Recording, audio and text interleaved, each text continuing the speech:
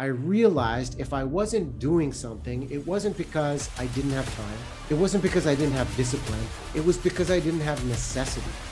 And in 2020, it reinvented what necessity looked like for everybody because life as you know it completely changed in many ways for many of us.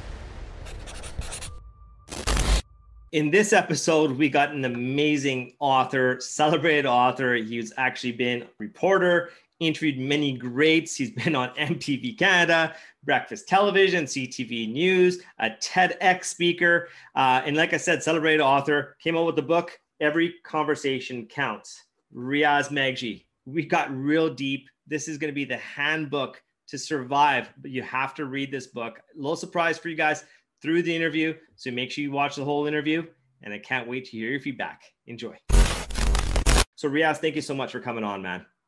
Hey, thanks for the warm introduction and kudos, man. I was telling you before we started rolling, the power of mindset has been such an important transformation over the past couple of years. So I love the space you're creating and the fact we get to just jam in this space and share some ideas. Absolutely, man. You know what? I feel like we're twins here too, because I'm wearing a hat here, but it must be our faith blood here that we get the George Clooney look here going. But I'm wearing a hat today. Hey, so. it's the gray hair club for men. Welcome. It is. We should start taking Absolutely. applications. On my podcast with Tim Story, and he was saying, "Oh yeah, he's a little uncomfortable. You got a couple of gray hairs." I'm like, "A couple of gray hairs?" I go, "Look at me." He goes, "Oh yeah, we got the George Clooney thing going." Work it, man. Work it. Awesome. Exactly. Okay. First things first, man. Before we get right to your book, maybe you can share some background about yourself, and then I really want to do a deep dive in this book. And for those of you that are listening to this, you have to get this book. I'm going to put this link in the podcast notes. I'm going to put it in my YouTube channel notes. And you know what? Screw it. I'm going to order 10 copies of this book. And you comment and you ask a great question, I will send you a book. There you go. Amazing, man. Thank you. Thanks for the support. Yeah, I mean, this book has been years in the making, and for the past 2 decades, I've had the privilege and opportunity to interview people for a living on radio and television. I mean, you mentioned some of the outlets, and it was really, I would say, 4 days before the TEDx talk I gave at TEDx SFU, which is where I went to university. I mean, I was a finance grad, a Smiley family, roots, they come from East Africa, immigrant family says, be a doctor, be a lawyer, be a dentist, go that safe route. Yeah. And in that moment, coming back to SFU and kind of sharing a space for 20 minutes to talk about your life and your journey, I had a friend ask me, hey, what's the title of your talk going to be? And any good presentation, any good talk starts with a big idea. And those 3 words, every conversation counts, really stood out to me because I asked myself, well, yeah, why do I wake up at 3:30 in the morning? And this was at the time I was working for Breakfast Television Vancouver and interview people for a living. Mm-hmm. And it really made me look back at my time in university. Even though I studied finance, I loved the art of engagement and presentation and communication. Mm-hmm. I then went into the media business because I love the art of presentation and connecting through the camera, engaging an audience. Mm-hmm. But my entire life has been based on this value of that we are always one conversation away from changing our lives for better and for worse. And I had this idea for the book. I documented stories for years, documented ideas from leaders when they shared something that really resonated. And it was just my own personal fear and perhaps imposter syndrome of becoming an author. And what if it fails was the reason I just held back from actually doing this. Yeah. And then when the pandemic hit, which I think 2020 is such a year that defined all of us, the greatest thing that I learned when, especially in the mindset space that I know you work in, is that when I looked at my life, I realized if I wasn't doing something, it wasn't because I didn't have time. It wasn't because I didn't have discipline. It was because I didn't have necessity. Mm. And in 2020, it reinvented what necessity looked like for everybody because life as you know it completely changed in many ways for many of us. So this message of and doubling down on combating isolation and loneliness and emphasizing the power of human connection has been a passion for 2 decades. And my goal with this book is just to help serve people, whether it's in sales, whether it's professionally, whether it's personally, that they can just establish relationships in such deeper ways, especially coming out of this pandemic. Absolutely. And you know I think it's remarkable about your book, because your book was released in February of this year. And, and by then we were already 14 months into this whole, I call it our World War III, which the whole world's at war with something. And I like how you say what COVID did was it was a defining moment. And I think it's a defining moment for humanity. I think it's a defining moment for human for all of us, because I look at 2020 as the year of choice. You were either going to be a victim or you're going to be the victor. So your book really highlighted that, and you talk about isolation in there. And I mean, I made some notes about that.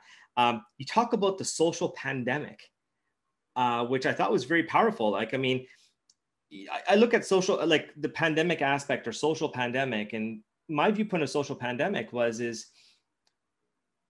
humans have this necessity to socialize, right? I mean, they have the connectivity or bonding or what have you.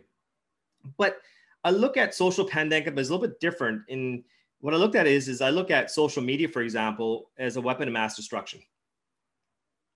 It's like a nuclear weapon. When you use it, if you have it, it's powerful. If you use it, the world's done, right? And I think you talk about social pandemic, and I'd like you to just maybe share some thoughts with respect to the social pandemic in your eyes. When I introduced the concept of a social pandemic, and we look at what 2020 represented for many of us, and that necessity that may have popped up in new ways for us, the big idea that stood out to me was that pandemics don't change your identity, they reveal it. Yes, I love that. The great reveal was that human connection is not an option.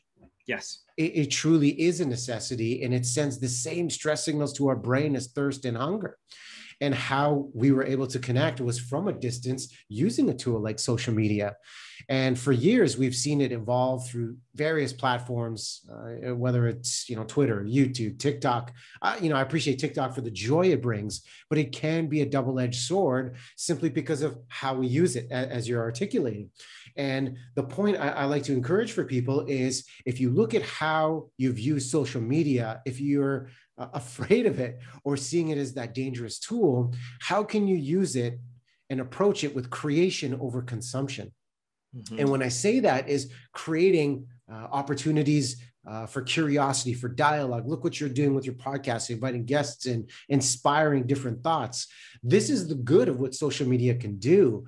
But if we get caught up in this trap of consumption, where we're in passive mode, consistently just scrolling feeds, liking feeds, not really engaging, then we fall into autopilot mode, where social media becomes an active distraction, which then leads to the point of comparison, which is dangerous, because then we're just judging everything we're seeing. And then more importantly, we're judging ourselves. Yes. And that falls into the trap of inadequacy. And that in itself, if we're consuming more than we're creating, that can create a high level of isolation and ultimately loneliness that impacts us mentally and physically. That is so powerful. So powerful. And it leads me, I had Bob Berg, the author of The Go-Giver, on the podcast as well. And we talk about leading with value. And I think that's I believe the missing point, what people are missing the boat when it comes to the value add of social media, is provide value. It's not about taking back, because if you're going to be just taking and consuming, like you said, I mean, it's a slippery slope, because now that comparison, and all we're doing is going to get more and more isolated. And there's a quote that you have in your book, and I'm going to read this here. It goes, "Loneliness has always carried with it its paradox. Millions of us feel it, but we each feel it alone." That is so powerful, man. I'm glad that stands out to you, because this is such an opportunity to talk about this concept of loneliness, of how it shows up in our lives. And I believe well before the pandemic, this was a topic I'd been looking at for years. I mean, in the UK, they appointed a minister of loneliness back in 2018. Japan has struggled with loneliness over the years. And in fact, because of the pandemic, the suicide rate in Japan went up for the first time in 10 years. So in February of this year, 2021, they appointed a minister of loneliness. I mean, these are critical roles that are being filled. And it's a topic, because of that stigma and shame people could feel of, it's difficult to speak up and say, you know what, I've got nobody to talk to. Yeah. And the health research firm Cigna in the States, they've been watching this closely. And I think some of their research of the main causes of loneliness, if you're thinking, well, am I lonely as a person? They look at some of the criteria of, lacking meaningful social support, having a negative perception of the relationships that exist in your life, poor physical and mental health, and then ultimately a poor work-life balance. And when you think about all of those factors, especially during the pandemic and now a hybrid work setup, loneliness is a huge topic we need to be talking about. We need to be addressing if we're going to create cultures of inclusiveness, loyalty, and above all, trust. Mm-hmm. Oh, that's powerful. In my research, and I was looking at some of the names that you've interviewed, Tom Cruise, Jennifer Lopez. I got Gary Vee, of course. The one that stood out to me was very, very interesting. And I'm going to put you on the spot here, if that's okay. Yeah. Being of Ismaili Muslim faith, you interviewed Salman Rushdie, who is the author of Satanic Verses. Mm-hmm. Was there like as a reporter, as an interviewer, do you just have to become stoic and just keep it as business, or like how was that? I mean, and maybe you have no opinion of it. I mean, just be honest. Yeah, as a reporter, when you have a polarizing figure and celebrated author like Salman Rushdie, the goal is always to refrain from judgment and ask questions. And one of the questions I remember asking Salman is, how do we get to a point of productive disagreement? And that's why I double down on the habit of how we can all be assertively empathetic. And from a conversation with Salman and any polarizing figure, I think if somebody were to say, well, Riaz, what's the secret? How do you make every conversation count, especially at a time when values differ? We've seen, political strife. We've seen racial polarization. I think the biggest thing any single one of us can do, professionally or personally, in all of our conversations, is to acknowledge someone's truth before we speak our own.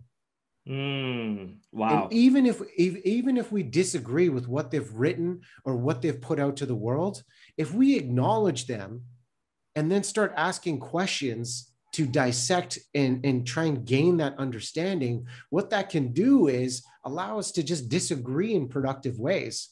And so some of the things when I work with leaders is I encourage, brainstorm for questions, not answers. No answers in this upcoming hour. Everybody just throw out a question and don't worry about judgment. Let's just put all the questions on the board of what stands out, of how an idea could be challenged. And I think that's what leads to healthy dialogue. And this point of what is happening with isolation and loneliness is sometimes we're fearing saying what we're truly thinking, because if we release our truth, given the way our culture is right now, we could alienate ourselves and lose our sense of belonging, which is one of the greatest fears we have as human beings. Sure. Yeah, no, that's, and I love that. I mean, and really, I love how you talk about the assertiveness of be assertively empathetic. We're going to talk about your 5 habits of human connection here in a second. But I like how you brought that in. A question that I just had to ask you this because you put this in your book, and I'm going to turn the tables. What is the most important conversation you've had in your life? Well, I can tell you in the book, I document a conversation with a gentleman by the name of Lotfi El Gandouri, who was a business consultant. And when I was 18 years old, maybe it was like 20. Now I'm 41 now. Like it's all a blur. It's gray hair. I'm an old man. My memory's going. This was like early 2000s. And I remember, as I mentioned earlier, going to SFU. I was at a conference in Quebec City. And at this conference, I was facilitating some sessions on stage for an organization. It was called ISEC, which facilitates international student exchange. And this is final semester of my business degree. So the plan was to become an investment broker. And Lotfi was the co-chair of this conference. And I had the privilege of having him sit in on some of the sessions that I did, because when that conference ended, he had pulled me aside and he said, hey, man, look, you're at a point in your life where you're going to finish these studies. He said, don't go into this. Like you have something to contribute in the presentation space of how you engage an audience. Go after that, chase that. And of course, the safe part of me is saying, I come from an Ismaili, South Asian roots here. So if I'm not a doctor, lawyer, dentist, all of that stuff, we're going to have a problem with the parents because they have expectations how things work. And he didn't hesitate with how he challenged me, because he said, when are you going to stop playing safe and start living your life? And that always stood out to me, because in that moment, I recognized he saw something that I had yet to see in myself. And then I made the decision that I'm going to go after this. Sure. And I started looking at life completely differently, especially the media landscape, which is very different in the early 2000s, of applying. You mentioned Much Music was a runner-up in the Much Temp contest. Z95.3 FM, big radio station in Vancouver, runner-up for their sticker spotter contest. But then somebody had told me that MTV Canada had a top 10 video countdown show in Vancouver at the time. And then I just put myself out there, got an internship, and then they gave me a shot. And then I've just always, to this day, maintained this beginner's mindset of how much can I learn? Because I've always just thrown myself in these arenas where I have no idea what's going on, but I just have this openness and willingness to learn and an idea of what this could look like. So I credit Lotfi back in the early 2000s of the belief he gave me, Sure. and ultimately the seed he planted. Yeah, it's amazing how those moments or those people, they just come in and serve a purpose in our lives, and it just ultimately just push that trajectory. And that's what I'm finding these days as well. Is I'd mentioned Tim Stories being one of my mentors, and I mean, he basically told me to open my mouth, and he basically stuck his hand in there, went right into my soul, and he basically took things that I deeply covered up, because although they were my aspirations, I was ashamed that they were my aspirations, because again, it didn't fit with either society or societal norms.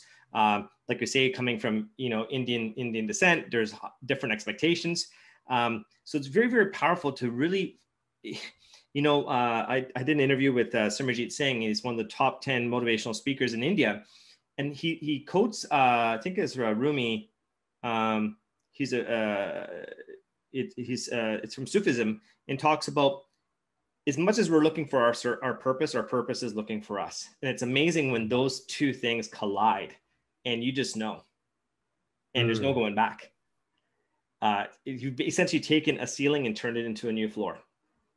And that's really powerful, right? So, so when we talk about the 5 habits, actually, before we get to this book, I have to ask some certain questions that are my staples for the show.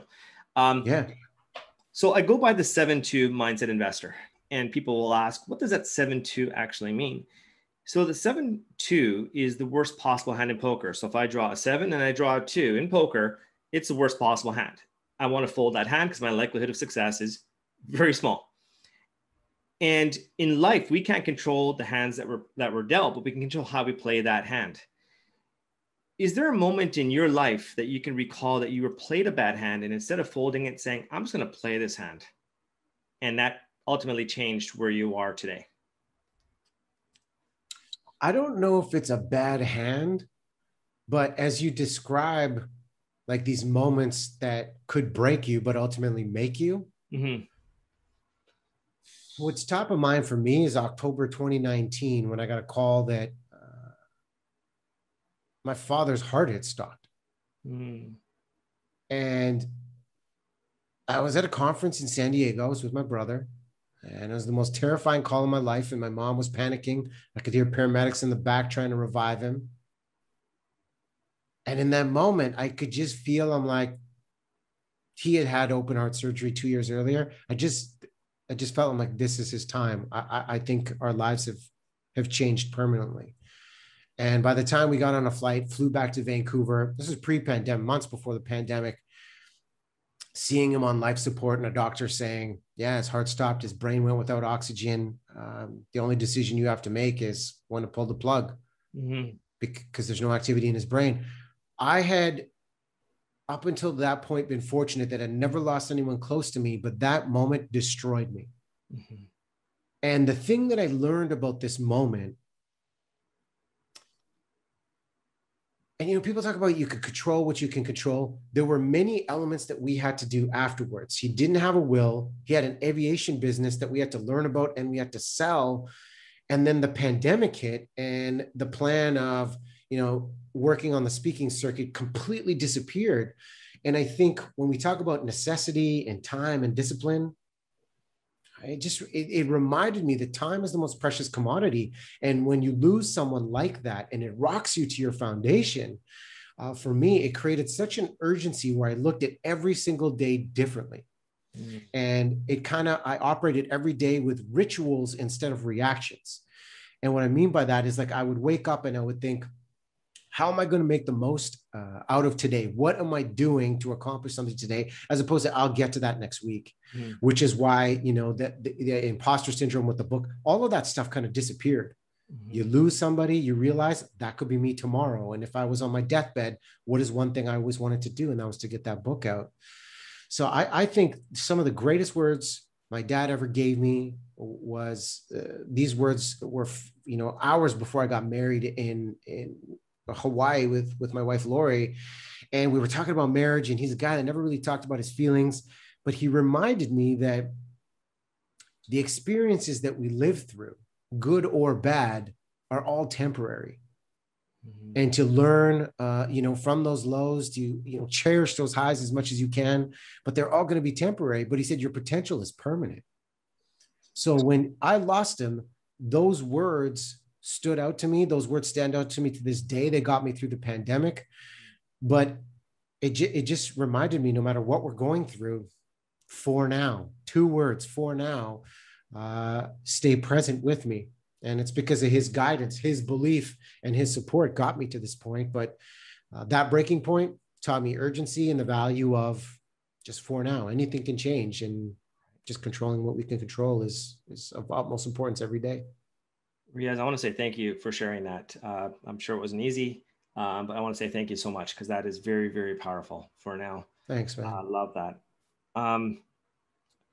Your book, Every Conversation Counts, the 5 habits of human connection that build extraordinary relationships. And I love how you broke them down, and you have the 5. So we're going to go through them, which I think is so powerful. Listen without distraction. You said something, you wrote something, and I'm like, where did he get that from? I'm the one that said that before, which is, listening. You also talk about listening with your eyes. And I'm like, okay, I get, like, we have a connect, because I've said that before. People is listen without distraction. Can you talk about that? Yeah, listening with your eyes is so key, and it was something of great value, especially in the green room when you do live television interviews, because on a format, and I'll give you an example, at Breakfast Television Vancouver at the time, you never know what somebody's going through when they come into that room. You might think, okay, they're here to promote their book, their movie, their story, their event they have going on, but you don't know what's going on in their life. So the first thing I would do is kind of take stock of the physical energy of how they're carrying themselves when they're in that room. And one of the first questions I commonly ask them is, what's on your mind? And with this listening without distraction piece, as I would listen with my eyes, I would do all of the preparation for the guest. I'd read that book, I'd watch that movie, I'd listen to that album, I'd read that blog that they've done, and I champion the idea of over-prepared to improvise. But the improvisation from my part, if I'm contributing to the space of the conversation through curiosity, is to step 1, ask what's on your mind, and then I would listen with my eyes, because the first thing that comes out of somebody's mouth when you say what's on your mind, that's their priorities. And when they speak to their priorities, I'm seeing, are they carrying themselves with confidence? Are they a little afraid? Do they look disturbed in some way? Maybe something's happened in their lives. And I found that piece is so valuable to start to create a space of psychological safety for them. So they know, hey, this person, Riaz, is interviewing me. Riaz actually cares about me.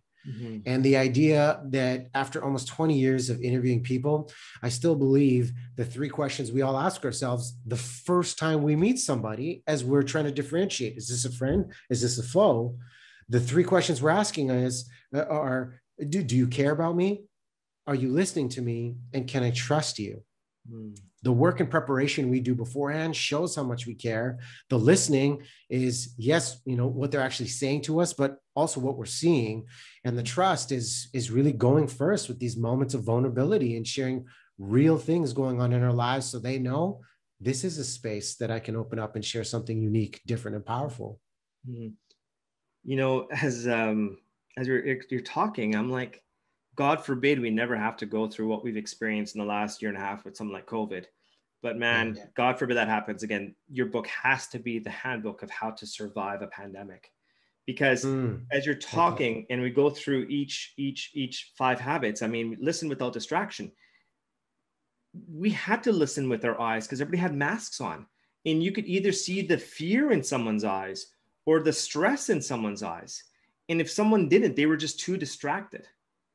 Mm. You That's know, so true, man. That's such a great point. And this notion of listening with your eyes, of how we read somebody else, you think about how our communication evolved during a pandemic and virtual communication and people presenting virtually.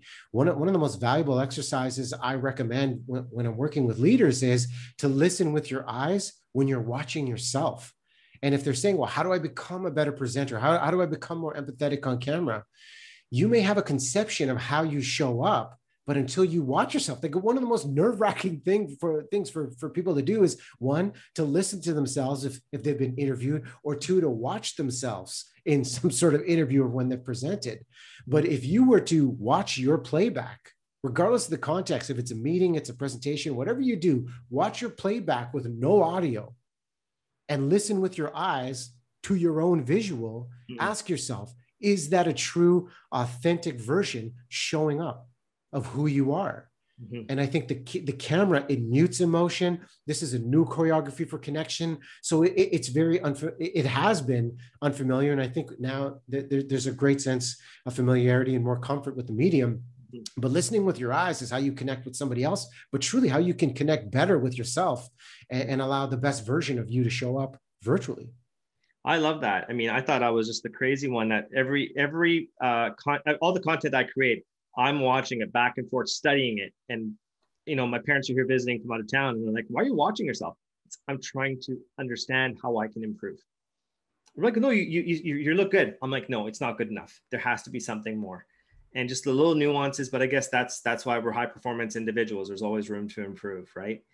That point is so important, and I'm going to double down on that, because that's essential. I'm a big basketball fan. That's like you're on the court and you're getting your shots in to work on your game.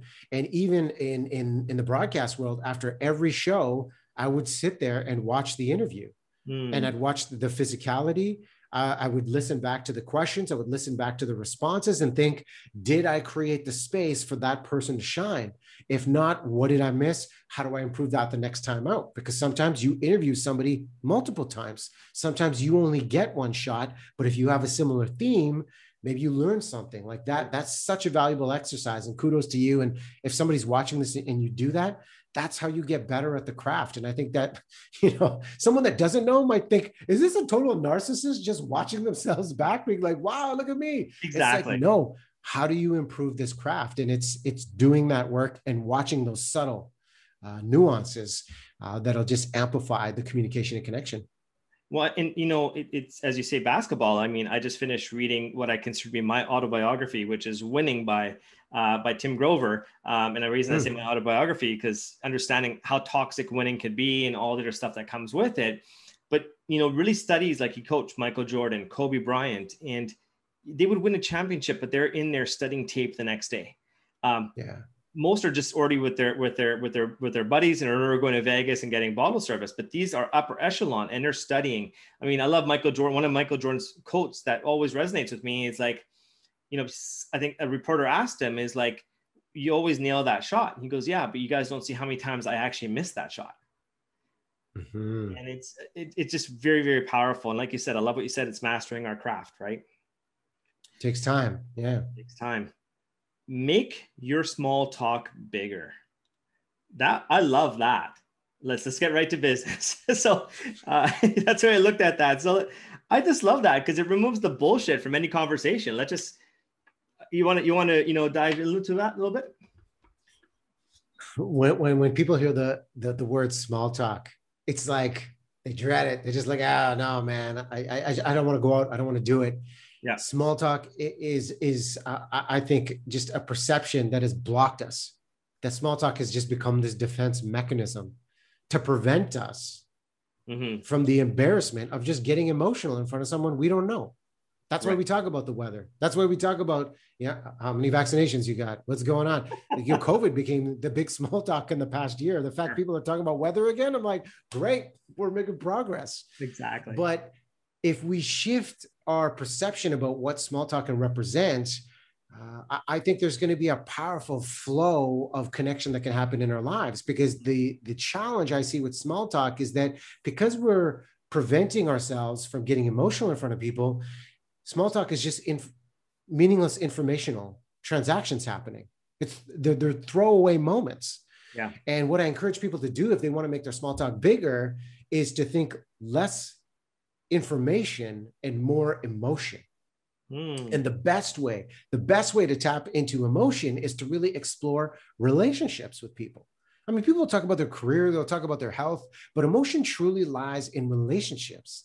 And I always credit the late psychiatrist Gordon Livingston for the work he did with happiness and his happiness equation. And the three questions or three areas that he focused on led to three questions for me that stood out. If I have no context of the person in front of me, but I'm given 5 minutes, 10 minutes, 20 minutes, and the goal is, hey, I want to connect with this person. Mm-hmm. Think about when we're back to networking events. Livingston found the happiest people have someone to love, something to do, and something to look forward to. And I thought, those are such three valuable areas that if you start asking people these questions of, hey, what are you looking forward to this summer? Mm-hmm. You're going to hear something personal. Tell me about someone you love right now. Tell me about what are you creating? What's lighting that fire? Mm-hmm. These are the types of questions that are going to ignite and elicit positive emotion. And I think that is the starting point of how we truly make our small talk bigger. Love this. This one was really powerful. And, we were talking about social media before and, and it can go over how people are flexing and all other stuff. And I'm not sure if I want to read what the habit is first, but you have a very strong statement in there. Maybe I'll start with the statement. I'll direct it back to the habit.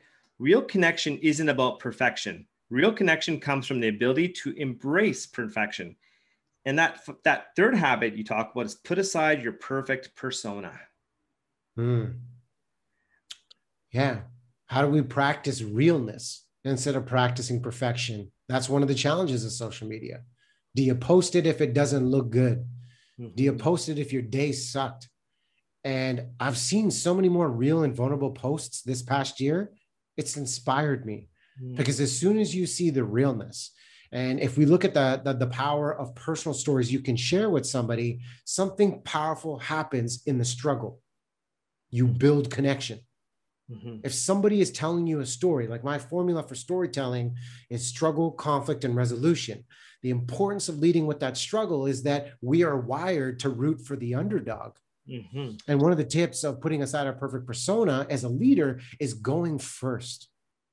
Because right now what's happening as people are being onboarded remotely, think about your first day on the job. You've started, you have anxiety, but you haven't even met your teammates in person. Mm-hmm. So you're a little reluctant to share. Mm-hmm. But if you're the leader in the room guiding that conversation and you go first and talk about, look, this is how difficult my first day was. Here's what I screwed up. Here's the anxiety I have. Immediately, you have created a space of safety and relief for those other persons or those other people that might be feeling alienated or isolated, that I can't share this. Otherwise, I'm going to lose respect on the team. Mm-hmm. So I'm encouraging groups. If you're the leader in the group, go first. Yeah. Share what's truly going on, but make sure the people in the room are ready to absorb that truth.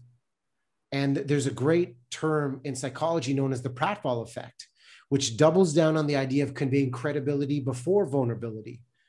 And that's why it's valuable for the leaders to go first, because as the leader, you have credibility, you've established your authority. And when you go first with your vulnerability, it draws people closer because it humanizes you, even though you're the person people look up to. Mm-hmm. But if people are already questioning your competence to begin with, I mean, think about why we trust people. Mm-hmm. We look at competence. Can they do the job? We look at intention. Are they there to serve? We look at integrity. Are they operating with some sort of ethical code? Mm-hmm. If we don't have a sense of competence or trust in their competence, if they overshare, it'll almost distance us from the person altogether instead of drawing us closer. So the ideas of going first are crucial, but really establishing a sense of safety as a leader, that you're that point of authority and credibility. And that's how we can powerfully really connect in the struggle. I love that. Number 4, be assertively empathetic. I mean, we kind of touched on this one, and this one really builds on acknowledging someone's truth before you speak your own. But to elaborate a little bit more, if there is a disagreement, this really involves, if someone might be listening to this saying assertively empathetic, like, can these two words even coexist together? The encouragement here is to ask ourselves, what gets in the way when, in terms of your reaction when you disagree with somebody? Because we're very quick to jump in and interrupt. Maybe we disagree with someone and then we emotionally shut ourselves off. We've stopped listening. We give unsolicited advice. But the idea of being assertively empathetic is truly the sense of acknowledgement, truly the sense of discovery before we dismiss someone when we disagree with them, and putting that relationship first, where we've acknowledged, we've validated and confirmed that we've understood their point of position, and then introducing the logic of focusing on what we can agree on. Because there's always going to be a sense of common ground, but our curiosity is really going to be the driver of how we find those areas of common ground when it looks like we're on two ends of the spectrum. So acknowledging them first, asking the questions of where you're at, what do you really need, what's the real challenge here for you, and then focusing on what you can agree on. That allows us to be on the same side of an obstacle instead of, hey, it's me versus you, and then it's a full-out confrontation instead of collaboration. As you're explaining this, and I love the way you've elaborated on that. So before I, this is in my previous life, when I was doing high ticket sales in the medical industry, I did a lot of work with human factors training, and it was all surrounding around patient safety. And one of the tasks I had was, there was a lot of parallels. The medical world would say there's a lot of parallels, but there's not. Looking at commercial aviation and looking at healthcare, because commercial aviation is deemed one of the safest industries in the world, and yet healthcare is deemed one of the unsafest industries in the world. And I remember I had to watch a simulation of a real life plane crash, and it was the voice recording out of the black box. And it was highlighted that when stuff was going bad, the pilot and the co-pilot were talking to each other, but they weren't communicating because they weren't listening to each other. There was no a sort of empathy going back and forth. And all that created was more chaos, and ultimately led to the lives lost. So as you're talking about this, and it's, again, the power of communication and being assertively empathetic. I think, and I love that paradox there, because one is coming on more of an aggressive side, but the other side is coming from like you're forcing yourself to be empathetic, which I love. Yeah, we really assertively need to check ourselves right now, because the reaction is what we can control. Yeah, and in those high stakes moments, as we're panicking and then reacting, we're defending ourselves. That's why we're reacting like that and trying to prove somebody else is wrong. Sure. But in that moment, that's such an opportunity to dissect. You asked me that question about Salman Rushdie. The moment there is try to understand the mindset of what is the motivation behind sharing this. Yes.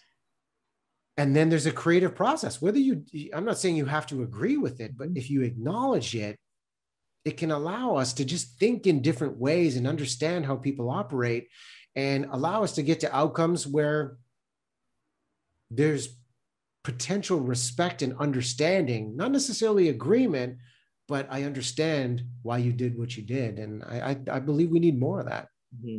Yeah, no, definitely. I love this. I loved the fifth habit of human connection. I just love this. And it reminds me of a quote by Maya Angelou, which basically says, people won't remember what you say to them, but they're going to remember how you made them feel. And your fifth habit of human connection is make people feel famous. Yeah. Yeah, man. A lot of people quote Maya. I'm going to show you some. I always keep like words. Here's one of my favorite Maya quotes right here. You can't read my chicken scratches. I could have been a doctor with writing like this, but one of my favorite Maya quotes is, never make someone a priority when all you are to them is an option. And that echoes the sentiment of what you're saying about, making people feel special here, making them feel valued. And this past year has really taught us what we need most, especially when we're struggling, is we need a champion. Yeah. We need a cheerleader in our corner that's going to say, hey, Mark, I see what you're doing with this podcast. I see how you're leveling people up with the mindset. I appreciate the fact, Mark, you have several coaches, not just one, because you understand the power of getting a coach and being coachable. And I recognize the impact you have for your audience. And these notions of appreciation, like psychologist William James said something that resonated with me too, that the deepest principle in human nature is the craving to be appreciated. But what we're missing in our appreciation, how we're not making people feel famous, is we're pulling up with the easy appreciation that exists. If you see something you like, the easy thing to do is just say, hey, great job. You know, hey, that was really thoughtful what you did. But that is such a missed opportunity to lift somebody up. And what I encourage people to do is to practice specificity with your praise, to be more intentional with your praise, and think about the fact that if there was something that you thought was great, double down on what that was, how that connected to maybe the purpose of an organization, the values, how that impacted you personally, how you can use your praise and jump in right away and let that person know rather than wait till a big talk. Like having all of these things, specifics, urgency, purpose, making it personal, that's how you're truly going to use your words to teach, inspire, and lift people up. And I hope when people look at that, I'm not talking about making people feel famous in a fleeting, superficial way. I'm talking about honoring the contribution that they have made and reminding them the power of what they have to offer. Sure. Man, this is so powerful.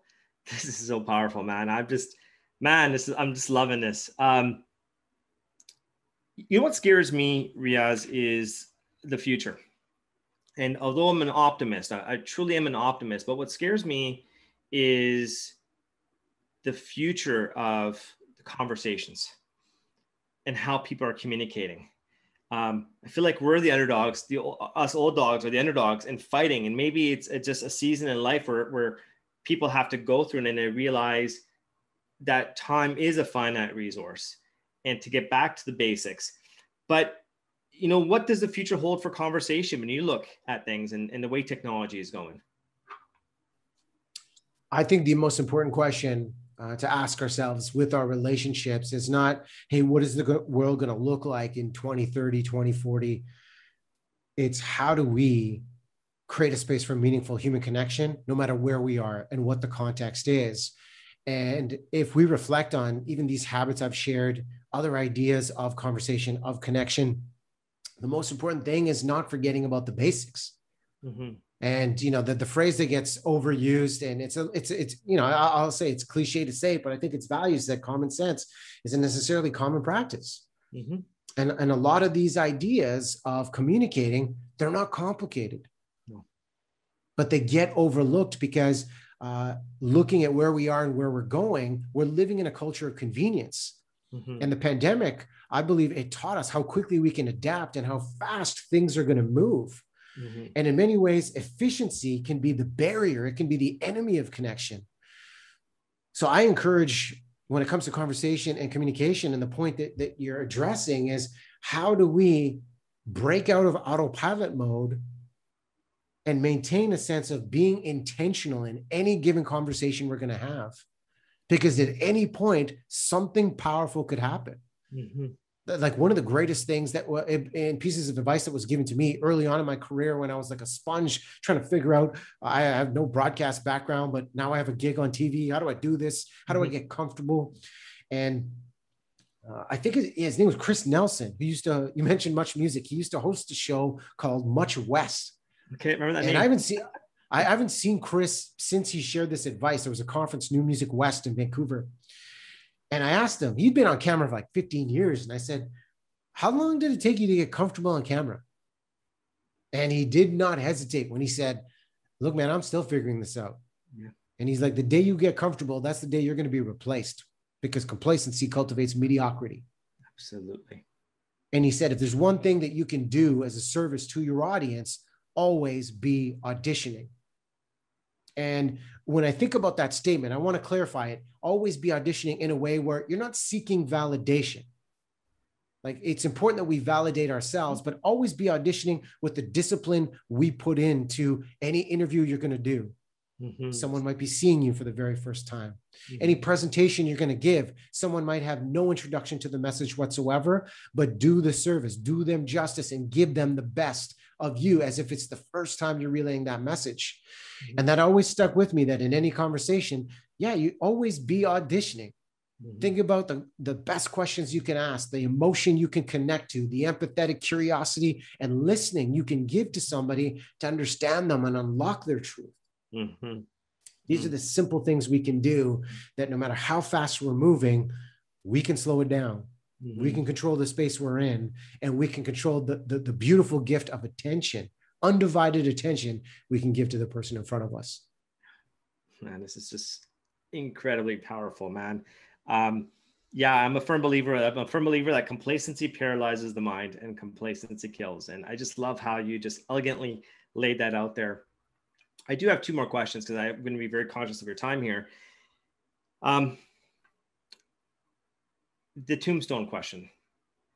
The tombstone question is, the day we meet the maker and we're laid to rest 6 feet under, we won't decide what's put on our tombstone. Someone else will. What will be on your tombstone?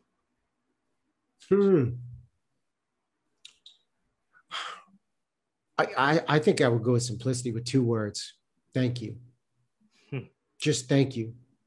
You know, there's a clip going around right now that in the past month, I would say, you know, as we record this, this is halftime for 2021. It's June 30th, 2021. And I'm a guy that does a lot of reflection that I didn't necessarily do when I was waking up doing a live TV show. I really wanted to get intentional with how I reflect, how I write, and how I practice this art of gratitude. You know, there was one of the studies I talk about in the book is that if we can write down 3 things we're grateful for every single day for 21 days straight, it makes our brain, it makes our mind more optimistic for up to 6 months. Yeah. And this clip that's gone viral was a performance by this artist known as Nightbird on America's Got Talent. Yes. Have you seen this performance? Oh man, I teared up, man, and just her song. I can't remember the name of it, but it was just so powerful. That was very, very powerful and inspiring. Yeah, like you can YouTube this clip. It's 7 minutes.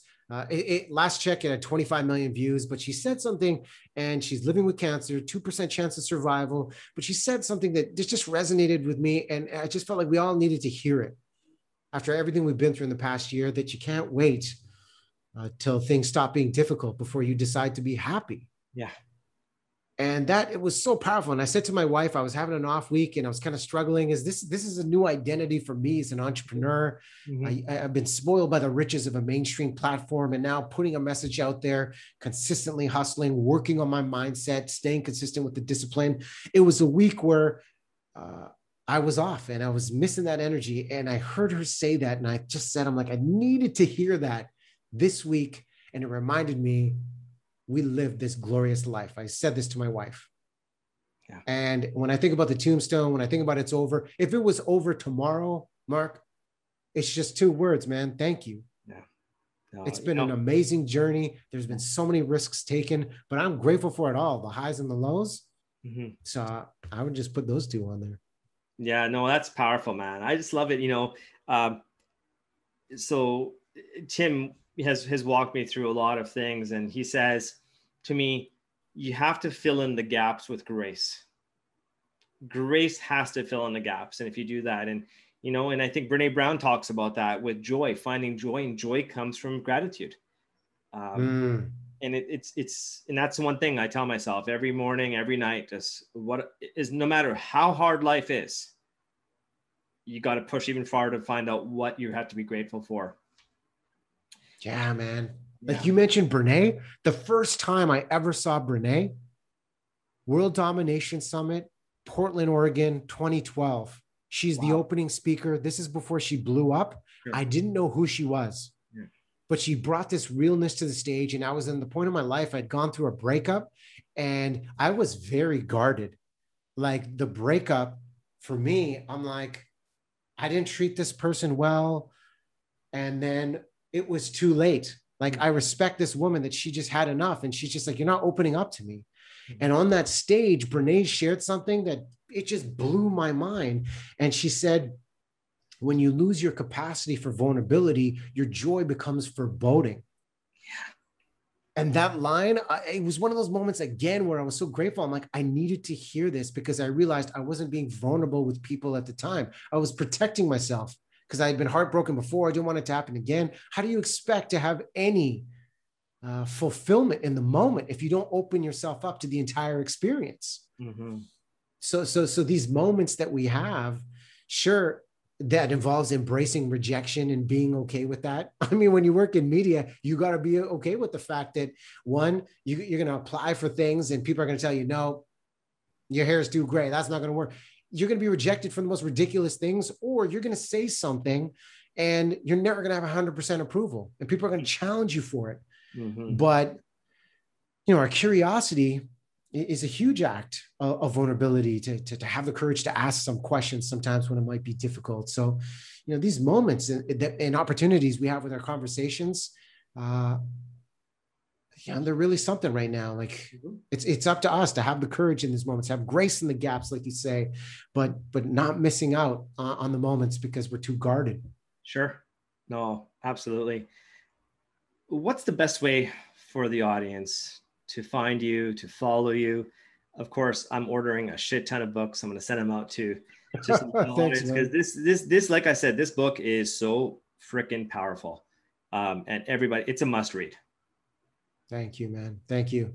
Yeah, the best way is just on the website, riazmegji.com. And I'll spell it out because my name's been butchered many a time in my life. And I just want to make it as easy as possible. RIAZMEGHJI.com. There's plenty of resources online of just how to connect, how to present if you've got something big coming on, coming up and you want to share your message in powerful ways. But I'm curious, if you read the book and you're listening to this and it serves you, reach out to me. Let me know, because the goal is this is the first of many. And it's always, one of the valuable questions that I've learned in this space. Actually, a few people have asked me, how are book sales? How are book sales? And I smile and I think, is it really about book sales? Because to me, the most valuable question is, how is this book impacting people? Sure.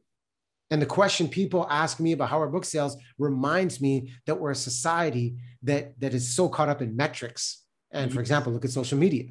Yeah. But if we start asking the question, how is this book making a difference? What was useful for you? I think that's so much more valuable, so that we can understand, you with your podcast, myself as an author and a presenter, how we can serve people in bigger ways. So if you listen to this and this helped you, if you read the book and it helps you, reach out to me and let me know how it helped you and what was most useful. Awesome, Riaz. Riaz, thank you so much. You just need to have a marksmith.com website. You'll be fine. That's our inside joke. But thanks again, man. This is absolute, just powerful, man. I just can't wait to send this to the masses. So thanks again for your time. Hey, man, love your energy, love your questions in this. Thanks so much, Mark. Thank you.